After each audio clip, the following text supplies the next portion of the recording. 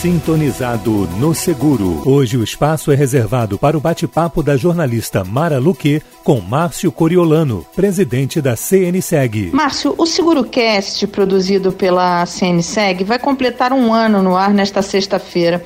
Conta pra gente de que formas ele tem ajudado a disseminar a cultura do seguro entre os brasileiros. Mara, o SeguroCast tem dado uma resposta muito boa para a divulgação dos conteúdos do setor de seguros. E o mais legal é que esse podcast é uma evolução da própria rádio CNseg, uma iniciativa que a gente tem há muitos anos do Programa de Educação em Seguros, que já cumpria com essa função de disseminar a importância do setor.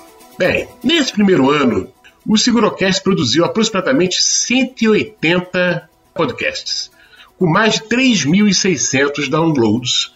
Por mês, então, conseguimos manter uma média de mais ou menos 300 downloads.